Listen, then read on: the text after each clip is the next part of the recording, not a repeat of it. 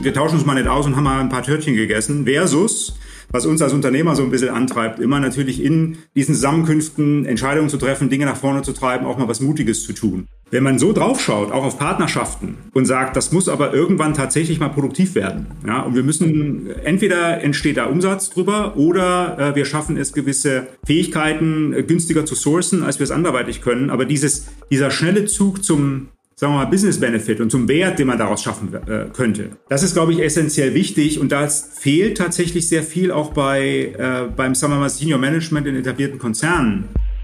Willkommen bei Business Biome, dem Podcast, der die vernetzte Welt der Business-Ökosysteme, Co-Innovation und neuen Formen der Zusammenarbeit erforscht, um gemeinsam Probleme zu lösen, die zu komplex sind, um dies alleine zu tun. Mein Name ist Nikolas und zusammen mit meinen Gästen tauche ich tief in diese faszinierenden Konzepte ein, in denen Unternehmen, Startups, Unternehmer und sogar Einzelpersonen interagieren, zusammenarbeiten und gemeinsam erfolgreich sind. Wir werden die Geheimnisse erfolgreicher Partnerschaften aufdecken, die Dynamiken hinter der Co-Innovation erkunden und herausfinden, wie Unternehmen die Kraft der kollektiven Intelligenz nutzen können. Begleiten Sie mich und meine großartigen Gäste auf dieser vielversprechenden Reise. Hallo zusammen, neue Woche, neues Business Biome Recording. Heute mit Markus Anding von Excubate. Er ist Gründer und CEO und hat eben einen sehr, sehr starken Fokus auf Corporate Innovation und Venture Building, Co-Innovation, ganz, ganz viele Themen. Und ich bin ziemlich gespannt auf unser Gespräch heute, wo wir abbiegen werden, wo wir landen werden am Ende des Recordings. Und freue mich, dass du heute mit dabei bist, Markus. Herzlich willkommen. Danke, Nikolas. Freut mich auch. 2 Fragen direkt zu Beginn, bevor wir einsteigen. Stelle ich jedem meiner Gäste im Recording, was treibt dich an und was ist das Verrückteste, das du jemals getan hast? Also was treibt mich an? Vielleicht ein bisschen in der Historie. Ich war lange in einer Managementberatung angestellt, habe so diese klassische Beraterkarriere gemacht, auch wenn die von vornherein gar nicht so geplant war, wie man das immer so sagt. Ja, ich bleibe da 2 Jahre, blieb dann tatsächlich über 10. Was mich jetzt antreibt in Relation dazu, ist tatsächlich ein bisschen was Unternehmerischeres, Risikofreudigeres, more out of the box zu machen, was man gerade in einer 10-jährigen Beraterkarriere vielleicht gar nicht so macht, weil man in einem relativ klaren Umfeld unterwegs ist. Und nachdem ich das also mit der Gründung von Excubate so meine eigene unternehmerische Thematik angeschoben habe, fast so ein Stück weit so ein unternehmerisches Coming-out gemacht habe, weil ich mehrere Unternehmen parallel gegründet habe, glaube ich, treibt mich an, immer wieder neue Opportunitäten zu greifen und zu schauen, ob man daraus was Produktives machen kann und auch durchaus mal was Riskantes zu probieren, was vielleicht auch nicht funktioniert. Das treibt mich tatsächlich an, und einfach zu schauen, wie kriegt man die Dinge umgesetzt. Ja. Im Beratungsbusiness, im Real Estate-Business, im Software-Business, also verschiedene Bereiche, die wir da in der Vergangenheit schon adressiert haben. Und das Verrückteste, um daran anzusetzen, ist vielleicht auch in diesem unternehmerischen Umfeld ein Business, was wir gerade aufbauen im Food-Umfeld. Ein Business, das heißt Dr. Kimchi, geht es um fermentiertes Gemüse, quasi die gesamten Gesundheitsbenefits, die damit zu tun haben. Und man fragt sich natürlich, Software-Background, Business-Background, Consulting und so weiter. Und jetzt plötzlich Food und fermented Gemüse. Das ist schon ein bisschen verrückt, wenn man so will. Und natürlich ist die Frage auch da, was kommt da raus, funktioniert das? Aber es ist halt so ein Gesundheitsengel, den wir da spielen. Und das ist schon relativ crazy in Relation zu den Dingen, die wir sonst in der Vergangenheit gemacht haben. Ja, insofern ist das so aktuell das Verrückteste, was ich vielleicht gemacht habe. Ja, super spannend. Du sprichst mir aus dem Herzen. Ich meine, ich habe mich ja selber auch mitten in der Pandemie selbstständig gemacht, kurz nachdem ich Papa geworden bin. Ich glaube, ein verrückteres Setup gibt es fast nicht mehr, was man heutzutage treffen kann. Aber ich glaube, das ist auch etwas, was solche Leute wie uns auch wirklich antreibt, irgendwo nochmal eins draufzusetzen oder gar nicht so viel nachzudenken und zu sagen, ich probiere es einfach und was soll schon dabei schiefgehen. Ich glaube, das kann auch so ein bisschen ein Aufhänger für unser heutiges Gespräch sein. Wir hatten ja vor kurzem eine relativ interessante LinkedIn-Diskussion und waren danach auch im Gespräch zusammen zum Thema Törtchenesser-Meetings. Und ich fand diesen Begriff einfach so genial im Rahmen der Co-Innovation, im Rahmen von Partnerschaften. Gib uns doch noch mal ganz kurz den Kontext, warum dieses Gespräch zustande kam, beziehungsweise warum du diese Begrifflichkeit genutzt hattest.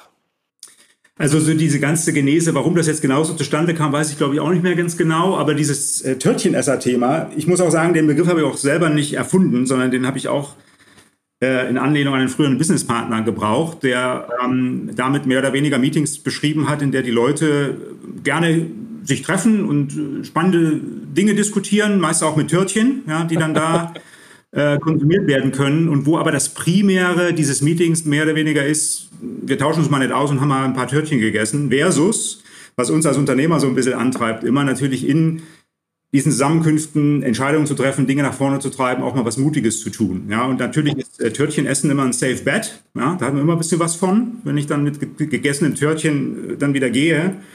Aber für uns kommt es eben im Kern nicht darauf an, sondern darauf, dass man gemeinsam in solchen, und diese Meetings sind ja meistens von Leuten, die auch irgendein Gewicht haben in der Company, die auch Entscheidungen treffen können, die im Zweifel auch wirklich eine Relevanz haben.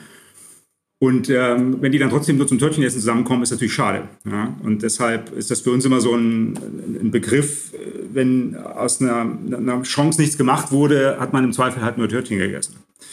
Und wir sehen das natürlich in unseren Situationen häufig. Wir arbeiten viel für Großkonzerne und helfen denen, Innovationen aufzubauen, umzusetzen.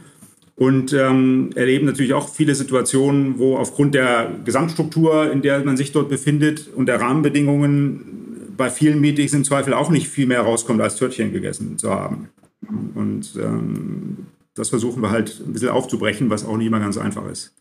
Ja, been there, saw that, zu Genüge über die letzten Jahre einfach miterlebt. Ich meine, wenn wir ein bisschen in den Markt im Moment reinschauen, ja, warum wir beide dafür brennen, wegzugehen von diesen Törtchenesser-Meetings, ja, ich finde den Begriff einfach so genial, hin zu zielgerichteter Innovation, zielgerichteten Partnerschaften, um wirklich am Ende des Tages nicht nur ein Törtchen gegessen zu haben, sondern auch ein lösenswertes Problem adressiert und idealerweise gelöst zu haben. Und wir haben es ja eben schon kurz drüber gehabt, bevor ich auf den Aufnahmeknopf gedrückt hatte. Thema Marktdynamiken sind sehr, sehr komplex heutzutage. Ja. Die Märkte werden immer schnelllebiger. Du hast ja auch gemeint, viele Platzhirsche gehen mit einem Messer zu einer Schießerei, weil einfach schon sehr, sehr viele Startups zugegen sind, die unfassbar schnell sind, unfassbar nah am Markt dran sind, nah an den Kunden. Und daher fast schon die rhetorische Frage, geht es überhaupt noch ohne Co-Innovation? Geht es ohne Partnerschaften, dass man schnell, zielgerichtet, ohne sich zu verzetteln, Kunden- oder Marktprobleme löst? Ja, glaube ich absolut dran. Und das ist auch der Grund, weshalb wir mit Excubate unterwegs sind und auch das tun, was wir tun, nämlich Konzernen zu helfen, Innovationen aufzusetzen, weil wir daran glauben, dass wenn man es richtig macht und wenn man in Konzernen auch die richtige Herangehensweise wirklich durchzieht, vielleicht mit einer Kanone zur Schießerei geht im Endeffekt. Ja, also tatsächlich auch einen Edge haben kann gegenüber den Startups, die zugegebenermaßen zum Teil gut finanziert, mit guten Leuten, mit guten Methodiken schon da sehr viel Gas geben. Aber Konzerne oder gerade in Deutschland unsere Maschinenbauindustrie und die etablierten Companies haben natürlich unglaublich viel, was sie mit zur Party bringen können. An guten Leuten auf jeden Fall, Technologie, Brand, Kundenzugang. Und vielfach sehen wir eben, dass diese Chancen dann nicht hinreichend genutzt werden. Ja, dass man also nicht sagt, was ist das Beste, was wir hier tun können, um in den nächsten 6 Monaten, 12 Monaten mit dieser konkreten Innovation, Venture-Idee, Business-Idee wirklich im Markt Fuß fassen zu können. Ein Startup denkt da ganz anders. Ne? Die machen dann keine Gefangenen. Die wissen, dass sie in 6 Monaten im Zweifel weg sind, weil die Finanzierung nicht weitergeht. Die müssen alle Register ziehen, die sie haben. Und im Konzern sehen wir häufig, dass diese Register eben dann doch nicht gezogen oder auch nur mit angezogener Handbremse gezogen werden. Weil man insbesondere, und das erleben wir sehr, sehr viel, nicht nur Angst hat, dem Venture vielleicht gute Ressourcen, gute Leute oder so zu geben, das passiert im Zweifel noch, aber insbesondere Angst hat, die bestehenden Partnerschafts- und Kundenbeziehungen zu nutzen, um nicht zu sagen zu belasten, mit einer neuen Venture-Idee. Ja, also wir machen sehr viele dieser, wie du es auch gerade erwähnt hast, Co-Innovationsprojekte, wo es letztlich darum geht, dass man gemeinsam mit einem potenziellen Kunden, typischerweise 4 bis 5 potenziellen Kunden, sehr, sehr früh, da ist noch gar keine Technologie fertig entwickelt, sehr, sehr früh überlegt, wie kann ein gewisses Problem, was der Kunde hat, mit einer gewissen Technologie, mit einem gewissen Geschäftsmodell, mit einem gewissen Go-to-Market-Ansatz gelöst und adressiert werden. Und das ist natürlich uncharted territory für viele Konzerne. Und da fühlt man sich unwohl und das hat man noch nicht gemacht. Und da ist natürlich auch das Risiko, dass man einen Fehler macht, sehr hoch.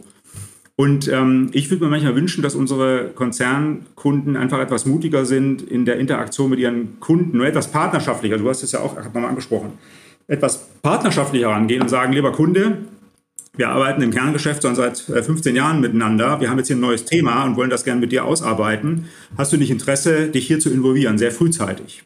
Und diese Angst, die ist oft unberechtigt. Viele Konzerne haben die Angst und sagen, wir machen das erstmal im Elfenbeinturm, wir machen mal eine Technologie und irgendwann finden wir mal raus, ob der Kunde das gut findet.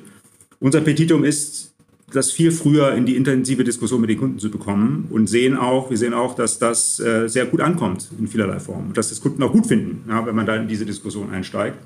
Und deshalb ist unsere Herangehensweise ein bisschen von mutigerem auf Kunden zugehen, insbesondere.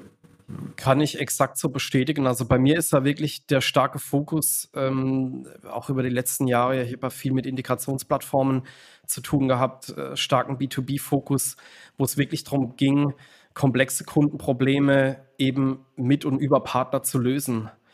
Und ich habe sehr, sehr viel gesehen. Ich habe sehr, sehr viel gesehen, was funktioniert. Ich habe sehr, sehr viel, aber auch natürlich viel gesehen, was nicht funktioniert. Und gerade den Aspekt, den du beschrieben hast, diese Risikoaffinität, die muss gegeben sein, wobei ich persönlich sagen muss, wenn ich den Kontext richtig setze und wenn ich sauber kommuniziere, auch meinen Endkunden gegenüber, verstehe ich oder sehe ich dieses Risiko überhaupt nicht. Ja, es ist ja irgendwie eine Message, wir haben hier die eierlegende Wollmilchsau und die beste Lösung, die es am Markt gibt, die wir gemeinschaftlich etabliert haben. Und danach ist das Erwachen groß, weil es gibt halt noch viele dunkle Flecken oder es gibt Bereiche, die noch nicht so sauber umgesetzt sind oder wo auch Dinge in der Kommunikation einfach schief gingen. Wohingegen, wie man den Kontext richtig setzt, dass man eben auch in so einer Erprobungsphase ist und sich auch ein Stück weit finden muss, ist einfach die Message eine ganz andere. Und wenn ich es jetzt auch gerade im Moment sehe, ich habe mit einigen Startups jetzt auch gerade wieder zu tun, die genau das tun. Und sie rennen eigentlich offene Türen ein. Ja, sie gehen Partnerschaften ein, wo sie auch noch nicht wissen, wie funktioniert das Ganze, passt dieses Setup. Aber das Problem, was sie zu lösen versuchen, ist eben viel zu groß, als dass sie es als Startup selbst alleine lösen können. Und sie gehen aber in dieser offenen Kommunikation auf ihre Kunden los und zeigen diese Potenziale auf. Und es ist interessant, was da passiert, weil die Kunden haben ja das Problem und sie haben eine offene Tür. Was soll ein Kunde sagen, außer die Tür ist offen, herzliche Einladung und wir probieren das Ganze einfach mal aus. Also ich stimme dir da absolut zu. Das Risiko sehe ich eigentlich selber auch nicht.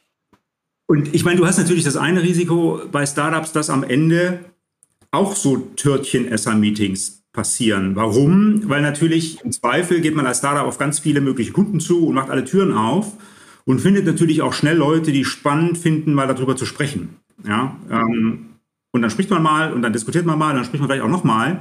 Wenn man es als Startup dann natürlich nicht hinbekommt, dort rauszufinden, wo macht es Sinn, weiterzugehen, wo ist auch Potenzial dahinter, wo will auch ein Kunde vielleicht wirklich mal mein Produkt künftig nutzen, verbringe ich natürlich unglaublich viel Zeit damit. Und das Risiko, was wir bei Konzernen oft sehen, dass die im Zweifel zu wenig Opportunity sehen, dort mit einem positiven Thema rauszukommen. Und deshalb sagen, oh nee, auf den Kunden gehen wir lieber mal nicht zu. Ist das bei Startups manchmal das andere Extrem, ja, dass man überall Opportunity sieht und dann überall Diskussionen führt und dann im Zweifel einfach nur Yield-Loss-Probleme hat und dann auch wieder nur viele Törtchen gegessen hat im Endeffekt. Und die Kunst ist letztlich, da eine gute Balance zu finden und auch das ist vielleicht ein Partnerschaftsthema, wenn man jetzt einen Partner mit an Bord nimmt und wir als Excubate sind auch gerne dann so ein Partner für Konzerne, der ein Stück weit Reality-Check reinbringt und der ein Stück weit auch sagt, komm, wir glauben auf Basis unserer Erfahrung, wenn wir das so angehen, wenn wir den Go-to-Market-Ansatz so wählen, wenn wir die Co-Innovationsphase so gestalten mit diesen Spielern, dann kommt da am meisten bei raus, dass dann tatsächlich so eine Partnerschaft auch sehr fruchtbar sein kann für einen Konzern, der eben dann ein bisschen Guidance bekommt. Denn wir sehen auch durchaus, so sehr das ganze Corporate Innovation Thema schon Fuß gefasst hat in den letzten 10 Jahren, wie früh in dem Prozess viele Konzerne doch sind, ja, und dann das erste Mal ein Venture aufbauen und das erste Mal überlegen, wie können wir denn in einem neuen Markt mit einer Technologie Fuß fassen. Für viele ist es immer noch sehr neu und da versuchen wir eben auch zu unterstützen mit ein Stück weit Handholding und eben diesem, ne, wir vermeiden reines Törtchenessen, sondern gucken, dass auch da was bei rauskommt. Ja. Ich feiere diese Analogie einfach. Ja, absolut. Ich meine, ich muss gerade an ein Gespräch denken, wo du auch gesagt hast, auch nicht verzetteln. 2 Aspekte, die mir da in den Kopf kommen. Das eine ist Ideal Customer Profile. Wen möchte ich überhaupt adressieren? Wen muss ich adressieren? Und wen lasse ich bewusst außen vor?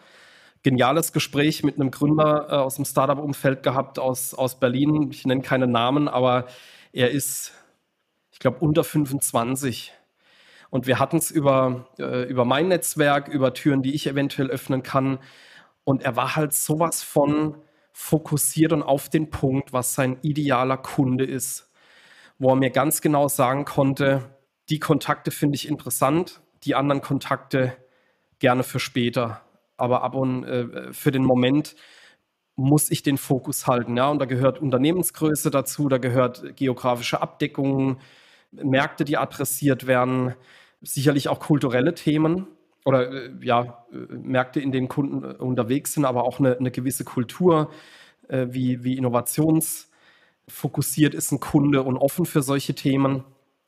Und genau das Gleiche in Analogie für Partnerschaften, egal ob ich mit einem Partner eine Produktintegration etablieren möchte oder über eine Innovation sprechen möchte, das Ideal Partner Profile, wen brauche ich eigentlich oder mit wem möchte ich zusammenarbeiten, wo ich einen Mehrwert bringen kann, meinem Partner gegenüber, aber wo auch der Partner komplementär quasi mir einen Mehrwert liefert, weil das ist ja immer diese Beidseitigkeit.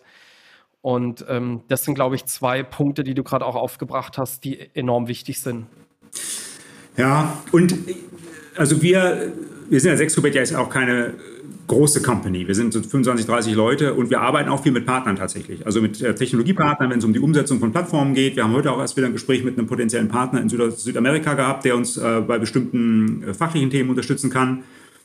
Was man als Unternehmer, wenn man jetzt so mal eine unternehmerische Verantwortung hatte und selbst eine kleine Company aufbaut, wo es um Umsatz geht, den man einfach braucht, um das Team zu finanzieren, wenn man so draufschaut, auch auf Partnerschaften und sagt, das muss aber irgendwann tatsächlich mal produktiv werden. Ja? Und wir müssen, entweder entsteht da Umsatz drüber oder wir schaffen es, gewisse Fähigkeiten günstiger zu sourcen, als wir es anderweitig können. Aber dieser schnelle Zug zum, sagen wir mal, Business Benefit und zum Wert, den man daraus schaffen könnte, das ist, glaube ich, essentiell wichtig. Und da fehlt tatsächlich sehr viel auch beim, sagen wir mal, Senior Management in etablierten Konzernen. Weil die Personen, ne, das sind alles gute Leute, die machen ihren Job dort, die haben ihre Erfahrung. Aber was denen oft fehlt, ist dieses Sense of Urgency, aus dem, was da passiert oder was sie da anschieben, auch wirklich Business Impact zu generieren. Und Business Impact kann natürlich sehr viele Facetten haben. Wir haben auch bei Excubate so ein Framework, was wir Digital Value Canvas nennen, womit wir sehr strukturiert mal durchleuchten, welche Art von Wertbeitrag kann durch eine Partnerschaft, durch ein digitales Produkt, durch ein Venture entstehen. Und da sehr, sehr klar reinzuschauen und auch schnell zu dem Punkt zu kommen, ne, das wird jetzt produktiv. Und es ist nicht nur eine schöne Unterhaltung. Ich glaube, das unterscheidet dann tatsächlich diejenigen, die aus diesen Partnerschaftsthemen wirklich was machen können, von denen, die einfach sehr viele Diskussionen führen, die dann meistens nicht sehr weit kommen. Und mir geht das selbst auch noch so. Ne? Also ich führe tendenziell auch zu viele Gespräche mit zu vielen potenziellen Kunden oder zu vielen potenziellen Partnern, wo dieser Absprungpunkt einfach schwer zu finden ist. Höre ich jetzt mit der Diskussion auf, weil einfach nichts bei rauskommt, oder ist da doch noch ein Funken von Chance, ja, und ich führe das weiter? Und da, glaube ich, entsteht so ein bisschen die Problematik, wenn man unternehmerisch auf die Dinge schaut und viel zu viele Opportunitäten sieht. Ja. Überall gibt es Möglichkeiten und man muss sich einfach zwingen, wahrscheinlich früher ein Stück weit abzuschalten und dann nur auf die Werthaltigen zu gehen. Der Konzern schaut im Zweifel drauf und sieht zu wenig Opportunitäten und sieht eher Risiken, ich mache das lieber nicht. Ja, der Unternehmer sagt, ich mache lieber alles, und irgendwo dazwischen liegt sicherlich die Wahrheit.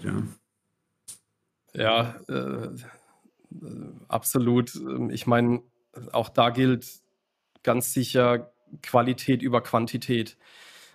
Ich kann mich noch dran erinnern, Bosch Rexroth mit der Control X World war am Anfang auch eher der Fokus auf die absolute Masse zu gehen, ja, was ja natürlich auch so, das liegt ja in unserer aller Natur, ja, viele Logos, viele bekannte Marken bedeutet Erfolg.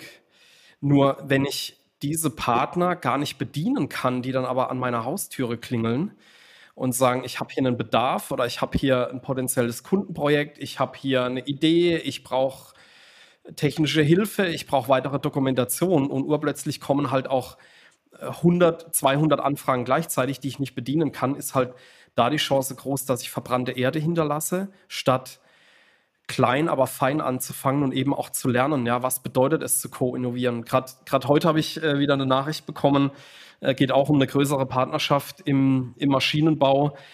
Es hängt im Moment an den Diskussionen zum Thema IP-Verwertung. Wem gehört die IP in dieser Partnerschaft? Wie wird die verwertet? Es ist ein riesiges Thema, aber du siehst einfach, da geht enorm viel Zeit für drauf. Und ich kann das eben nicht mit 20, 30, 40 Partnern in der Tiefe machen, sondern ich muss auch da genau wissen, wer ist der ideale Partner, mit dem ich wirklich auch co-innovieren kann und möchte. Am Ende ist, glaube ich, eine Vertrauensfrage. Ne? Also wenn man davon ausgeht, dass man mit dem Partner nicht nur einmal interagiert, sondern ein zweites, drittes, viertes Mal, dann geht man zwangsläufig etwas anderes ran, als wenn man sagt, wir machen das einmal und dann versucht jeder seinen größten Benefit rauszuziehen. Das ist natürlich immer das Risiko. Gerade du hast auch angesprochen, die Situation, in der wir sind, werden immer komplexer, die Zusammenhänge zu durchdringen wird immer schwieriger. Das ist für eine Einzelperson sowieso schon fast kaum machbar mehr. Und im Zweifel muss man sich auch einfach auf das Gegenüber verlassen, ja, oder vertrauen, sagen wir mal.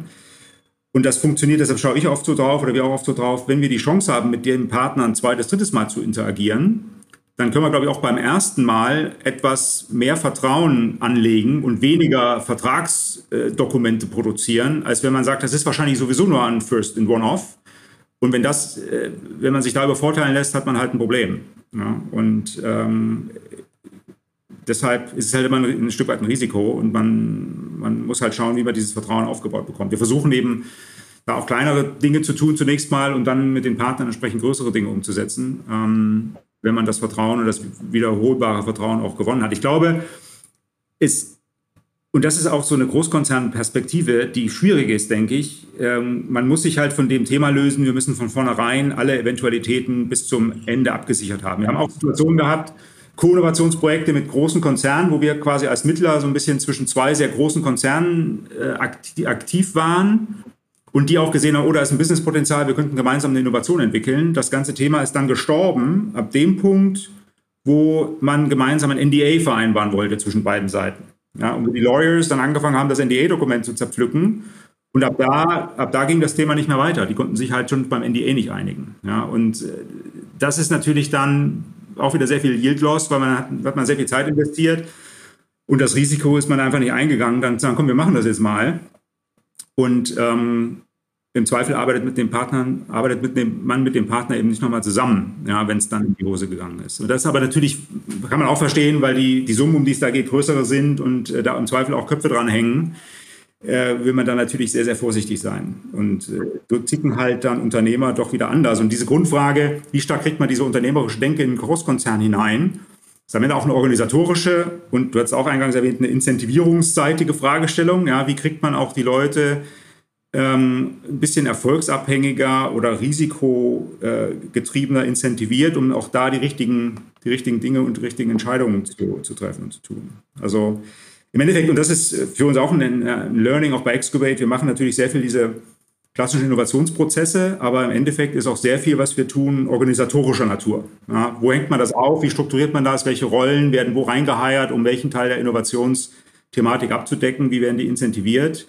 Und das ist durchaus ein wichtiger Enabler dafür, dass hinten raus auch was Produktives funktionieren kann. Und das ist ja auch ein bisschen unser Thema Richtung Partnerschaft und Ökosystemaufbau, man eben auch da in sehr, sagen wir mal, effektiven Modus finden kann, der einfach zwangsläufig etwas anders laufen muss als in der Vergangenheit im Core-Business. Mhm. Ja, es sind einige Aspekte. Klar, Thema Incentivierung, gerade in Sachen Partnerschaften oder auch Co-Innovation, wenn natürlich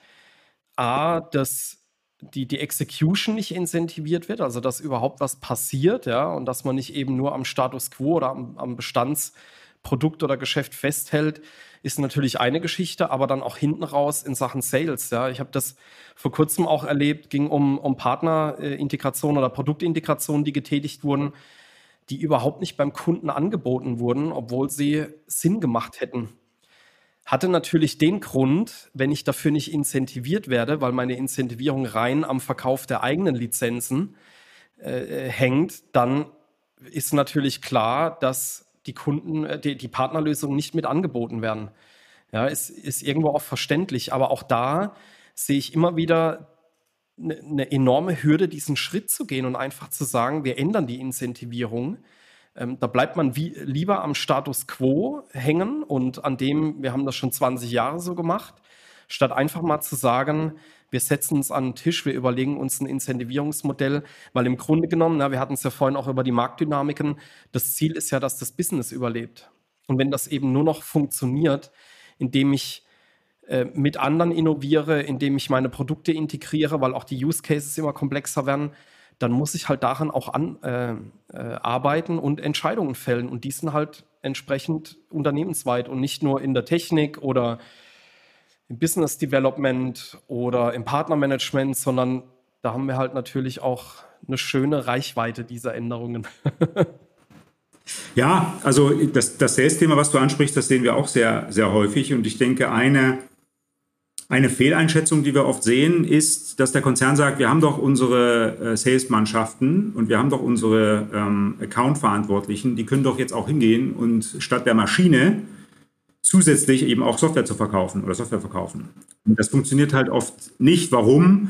Weil das, was in bestehenden Situationen Sales-Leute machen, ist mehr oder weniger ja Account-Management. Ja, es kommt eine Anfrage rein, dann wird die bearbeitet, dann wird ein Pricing diskutiert und dann gewinnt man den Auftrag oder nicht. Das ist halt etwas ganz anderes, als wenn ich jetzt ein neues Thema, neues Produkt oder eine Software, vielleicht auch einen neuen Kunden bringen möchte. Muss ich ganz anders verkaufen, muss ich ganz anders rangehen, brauche ich auch ganz andere, wenn man so will, Hunters versus Farmers, die einfach einen anderen Sales-Modus fahren. Und im Zweifel muss ich mir eingestehen, ich muss meine bestehende Sales-Mannschaft einfach weiter nutzen, das Bestandsgeschäft voranzubringen oder zu halten und vielleicht auch eine neue Mannschaft aufbauen, die eben das neue Geschäft macht. Und diesen Klick, oder dieser Klick, der braucht meistens ein bisschen Zeit, weil, wie gesagt, der erste Ansatz natürlich ist, ich habe doch Sales-Leute in meinem Konzern, die kann ich ja nutzen. Ja, definitiv absolut valide Punkte, also nichts dagegen zu setzen. Wenn wir jetzt mal ein bisschen reinschauen, wir haben ja den Problemraum diskutiert, im Grunde genommen die ziellose Co-Innovation. Wir treffen uns in diesen Törtchenesser-Meetings, ich muss es einfach nochmal in die Köpfe bringen. Politik, die mitschwingt, fehlendes Vertrauen, die Incentivierung, die angepasst werden muss. Lass uns da noch mal ein bisschen in den Lösungsraum eintauchen. Wir hatten ja über Zielabgleiche gesprochen, auch im Vorfeld. Du hattest jetzt gerade noch einen Punkt genannt zum Thema Umsetzung. Ja, es sind große Themen, die diskutiert werden, wo es dann am NDA scheitert, weil eben kein Vertrauen da ist. Wo ich beispielsweise sage, wäre ein Lösungsansatz, dass man erstmal kleinere Brötchen backt und sich auch erstmal in einem kleineren Projekt beschnuppert und eben schaut, passt das kulturell zusammen, passt das von der Denkweise zusammen, wie geht man damit um, wenn erste Erfolge sich einstellen, ja? Ist es dann immer noch eine Partnerschaft oder ist es dann mich, meins, meiner, mir und ich habe das erreicht oder ist es wirklich, wir haben das gemeinschaftlich erreicht? Was sind weitere Themen, wo du sagst, die müssen auf alle Fälle gegeben sein oder müssen etabliert werden, damit solche Co-Innovationsprojekte oder auch Partnerschaften, die ein bisschen tiefer gehen, erfolgreich sind? Eine Lösungskomponente, die wir oft sehen und voranstellen, ist tatsächlich das Ausgründen von Corporate Ventures für konkrete Innovationsideen. Hat halt mehrere Vorteile, wenn ich ein recht gut kapselbares neues Geschäftsmodell, beispielsweise ein Equipment as a Service Modell baue. Ne? Ich bin Maschinenbauer, ich habe bisher Maschinen im klassischen Modus verkauft und jetzt biete ich meinen Kunden Equipment as a Service an. Das kann man eigentlich wunderbar ausgründen als separates Venture, was dann vom Kerngeschäft von mir aus die Maschinen im klassischen Modus kauft. Damit ist das Kerngeschäft im Grunde unbeeinträchtigt. Und diese Transformation hin zu einem OPEX-basierten as-a-Service-Geschäftsmodell macht eben dieses Venture. Habe ich mehrere Vorteile. Auf der einen Seite kann ich ein separates Team dort reinheiern, was auch vielleicht ganz anders incentiviert wird als das klassische Konzernteam. Ich habe viel größere Freiräume, vielleicht sogar mit einer separaten Marke auf den Markt zuzugehen, ja, und dort letztlich wie ein Startup agieren zu können. Für den Konzern ist ein großer Vorteil, dass man sich ein Stück weit, und wir nennen das dann so Legal Firewall, abkapseln kann von gewissen Risiken. Ja, wenn ich jetzt Datenschutzprobleme bekomme oder wenn ich irgendeine Art von Patentverletzung machen sollte, dann habe ich als Konzern im Zweifel direkt ein Riesen-Issue, wenn ich das im Konzernumfeld mache. Wenn ich es gekapselt habe, geht im Zweifel das Startup kaputt, kann passieren, aber dann habe ich als Konzern zumindest kein Problem. Ja. Das heißt, man kann mit so einem Move, der nicht damit enden muss, dass dieses Startup für alle Zeit draußen bleibt, sondern man kann das ja später vielleicht doch integrieren, wieder zurück in den Konzern. Mit so einem Move kann man relativ frühzeitig eine Menge Geschwindigkeit aufnehmen, man kann sich eine Menge Risiken rausnehmen und kann auch, wie wir es oft titulieren, Effektivität vor Effizienz, ja, möglichst schnell Griff am Markt bekommen. Und das ist für viele Themen aus unserer Sicht eine Lösung. Es ist trotzdem natürlich recht schwer umzusetzen wiederum, ja, weil aus einer Konzernperspektive ein Startup auszugründen, noch dazu vielleicht mit einem Equity-Stake beim CEO des Startups, ja, oder vielleicht sogar einem Equity-Stake im Venture-Builder wie bei Excubate, der sagt, wir gehen auch mit ins Risiko, ja, und wir nehmen auch einen Equity-Stake. Das sind halt Konstrukte, die inzwischen eigentlich recht gut etabliert sind. Wir machen das relativ häufig, aber die Konzerne dann doch Schwierigkeiten sehen, sich mit so einem Thema anzufreunden. Aber wenn man das auch, und da sind wir auch Freund von, wiederholbar macht und nicht nur einmal, sondern in so einer Art Venture-Building Factory, dann kann man damit ja durchaus eine Menge Freiräume sich erarbeiten. Und sei es Richtung Partnering, weil dieses Venture dann vielleicht auch mit anderen Startups besser partnern kann, die auch sagen, ich partner lieber mit einem Startup als mit einem Großkonzern. Ja, das heißt, man hat auch in der Startup-Welt als Corporate Startup wiederum mehr Möglichkeiten, Partnerschaften einzugehen, bietet wirklich eine Menge Vorteile. Und es ist auch gar nicht so viel aufwendiger, als das intern zu tun, ja, wenn man jetzt eine GmbH aufsetzt. Ich meine, wir haben ja initial gesagt, dass wir auch ein bisschen diskutieren über die Themen. Tatsächlich aus meiner Warte, ich bin ja unter anderem durch so ein, wenn du so willst, Venture-Building-Thema durchgegangen, im Rahmen eines größeren Mittelständlers.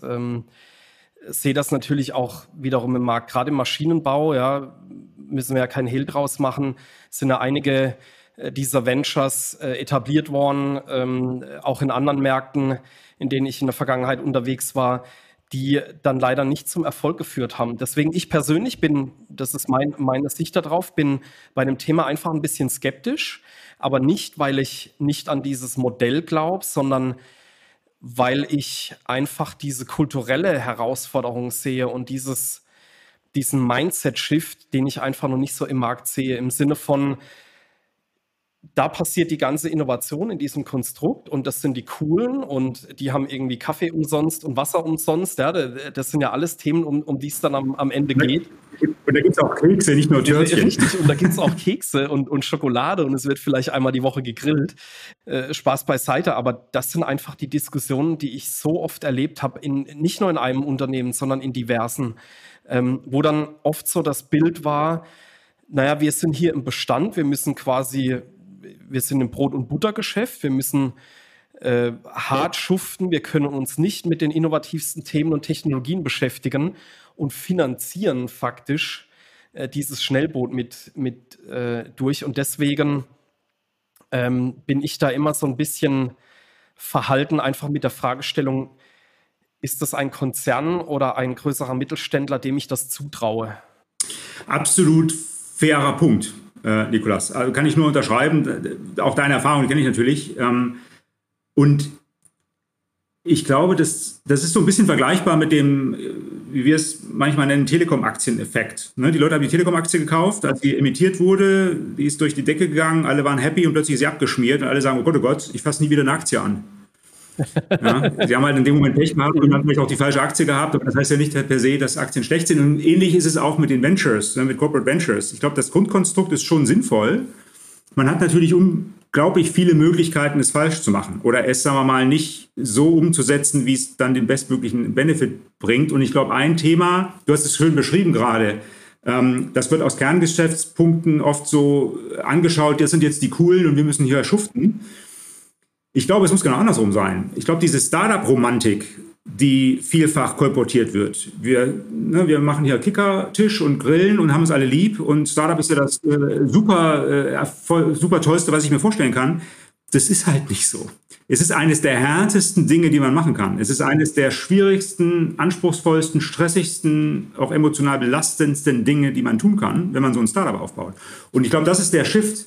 Man muss eben das ja klar machen und sagen, wenn wir das tun hier und so ein Venture aufbauen, dann braucht es Blut und Schweiß, um das erfolgreich zu machen. Und da muss das Kerngeschäft sagen, well, die hier, die jetzt das Venture hochziehen, die arbeiten im Zweifel halt auch abends mal länger. Die schuften sich da wirklich ab, dass das Venture funktioniert.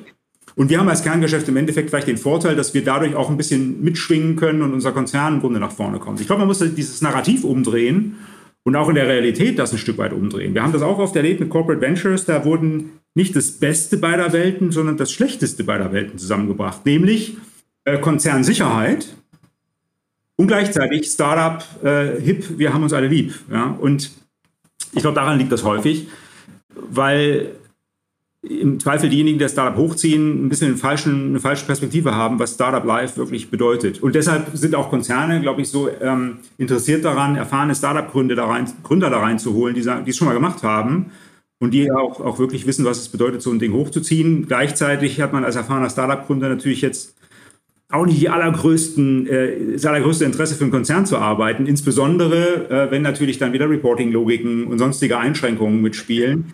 Wenn man Vollblut-Startup-Unternehmer ist, wo man auch sagt, das brauche ich jetzt nicht mehr, ja, und ich möchte das auch nicht mehr. Also es ist ein bisschen so eine Deadlock-Situation, aus der man, glaube ich, nur rauskommt, wenn man eine sehr nüchterne Sicht drauf hat, sehr pragmatische Sicht und es schafft eben die richtigen Leute zu motivieren, so einen Job zu machen und so ein Ding hochzuziehen. Ja. Das ist genau so ein bisschen unsere Erfahrung. Und, aber nichtsdestotrotz, du hast ja auch gesagt, viele Startups funktionieren auch nicht, viele Corporate Startups. Und wenn wir es schaffen, das ist so ein bisschen unsere Hoffnung, aus diesem Ratio 1 von 10 in der freien Welt, ne, erfolgreicher Startups, 1 von 10 wird erfolgreich, wenn wir das auch nur ein Stück weit schaffen anzuheben, auf vielleicht 2 von 10 im Corporate-Umfeld, dann haben wir schon was gekonnt. Dann haben wir tatsächlich die Wahrscheinlichkeit verdoppelt, dass so ein Startup erfolgreich ist. Und das lohnt sich sicherlich dann auch aus einer makroökonomischen Perspektive, weil dann dort investiertes Kapital oder investierte Ressourcen eben mit einer höheren Wahrscheinlichkeit einen Benefit bringen als in der freien Welt. Daran glauben wir schon. Ja? Ich glaube nach wie vor daran, dass man als Corporate Startup, wenn man es richtig macht, erfolgreicher sein kann als Greenfield Startup. Ja, mir gehen gerade enorm viele Gedanken durch den Kopf. Thema Startup. Wer diese Luft schon mal geschnuppert hat und irgendwie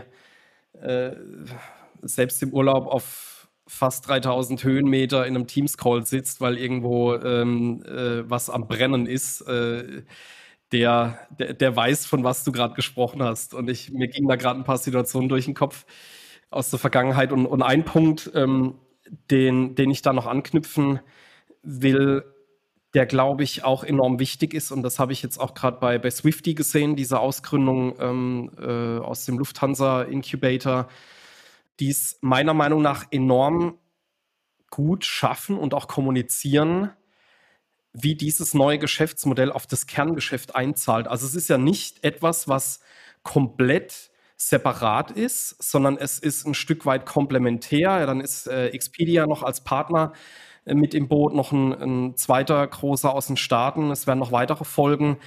Da finde ich, passt die Story enorm gut. Und deswegen ist das so ein Beispiel, wo ich den Glauben dran habe, dass das auch gut funktionieren kann in diesem Konstrukt.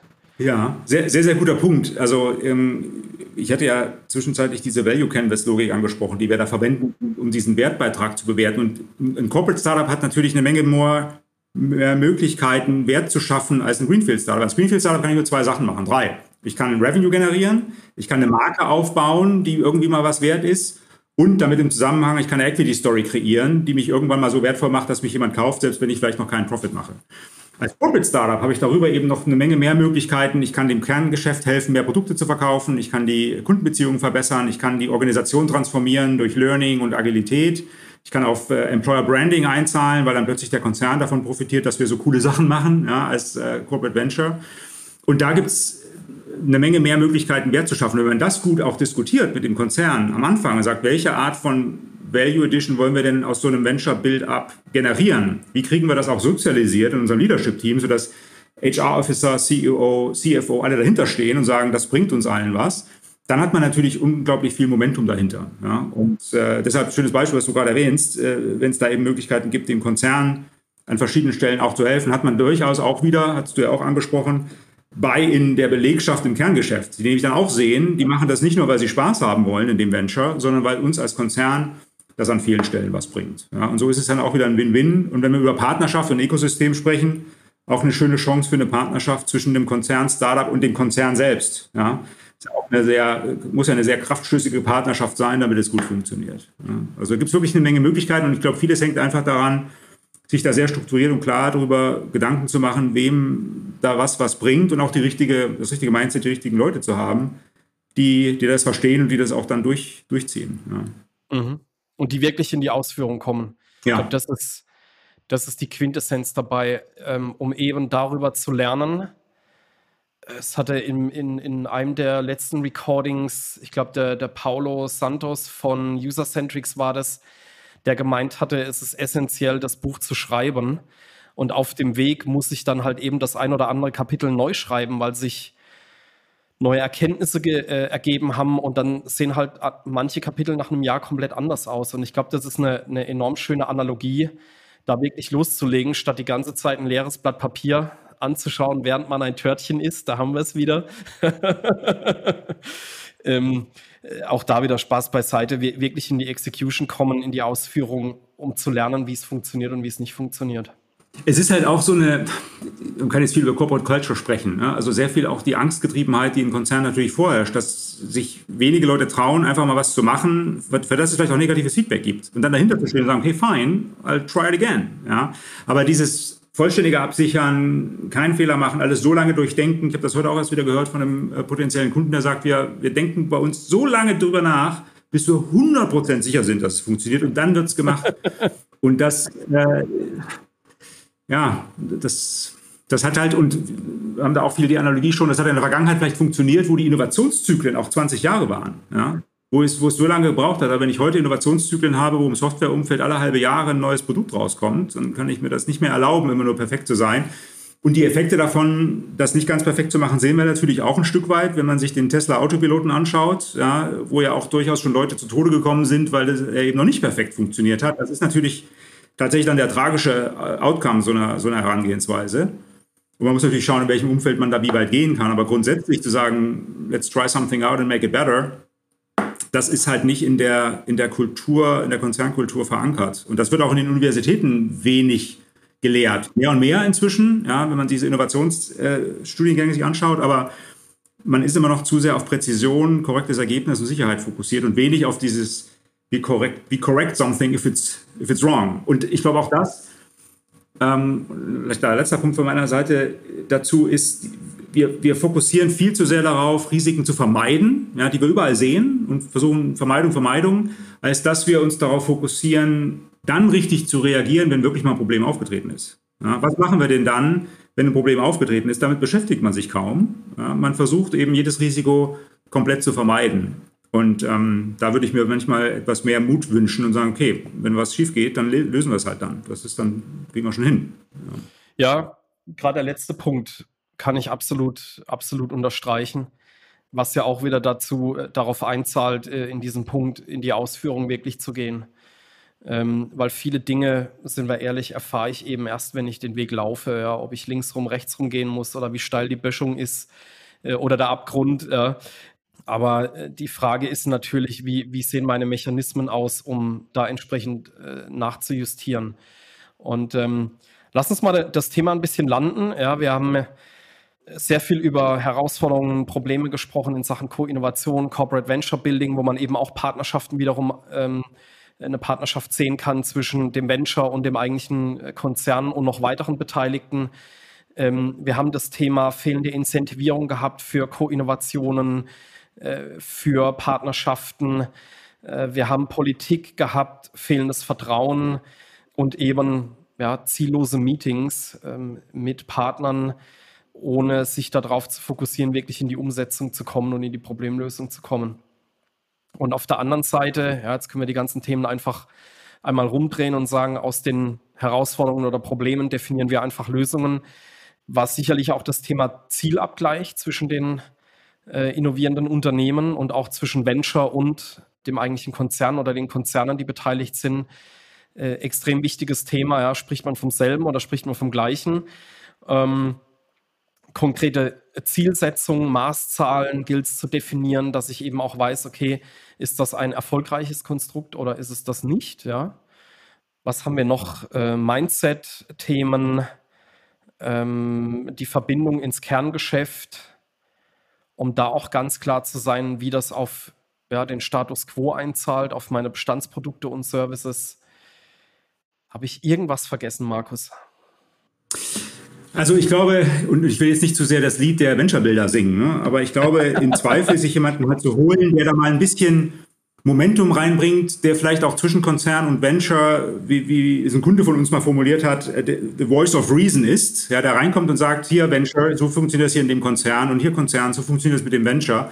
Das kann manchmal so ein Katalysator sein, ne? Also ich glaube, wenn so viel at stake ist, weil man ja als Konzern, wenn es um große Summen geht, auch wirklich große Hebel dreht, dass man sich jemanden reinholt, der vielleicht auch mal Tacheles redet. Ich habe da auch viel von Kunden gehört, die das doch sehr wertschätzen. Wenn wir uns mal zutrauen, einfach mal Tacheles zu reden, weil wir auch jetzt nicht politisch verankert sind dort, das ist erfrischend und hilfreich und klärt manchmal so ein bisschen die Luft.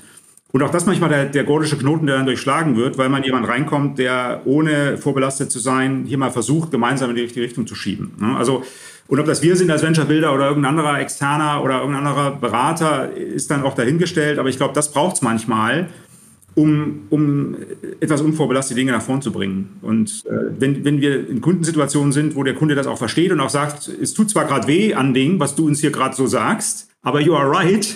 Ja, und damit kriegt man die Sachen im Zweifel nach vorne geschoben. Sagen, komm, wir können auch gerne ein Törtchen zusammen essen, aber nur, wenn hinten am Ende des Meetings auch was Konstruktives bei rauskommt. Ja? Und ich würde sagen, mit dieser Aussage landen wir das Thema heute. Hat sehr, sehr viel Spaß gemacht, Markus. Vielen Dank für deine Zeit, für deine Einblicke, für die Beispiele, für die Diskussion. Ja, ich würde sagen, das können wir gerne wiederholen.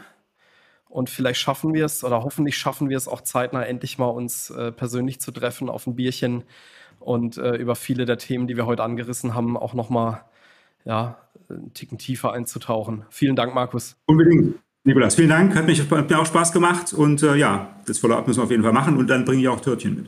Sehr gut, da freue ich mich schon drauf. Gut, vielen Dank auch an unsere Zuhörer und Zuhörerinnen. Ja, ich hoffe, ihr konntet was mitnehmen. Gerne unter den diversen Posts kommentieren, liken, teilen. Sprecht uns gerne an in Fragen zu Venture Building, zu Ökosystemaufbau, Partnerschaften, Co-Innovation, so diese komplette Bandbreite. Und wir sind da auch sehr gerne das Gegengewicht und wie du es gerade eben gesagt hast, auch mal so die fingerhebende Stimme, die ganz ehrlich auf gewisse Dinge hinweist und ganz gute Leitplanken geben kann. In diesem Sinne, vielen Dank fürs Zuhören und bis zur nächsten Folge. Vielen Dank an alle. Bis bald. Ciao.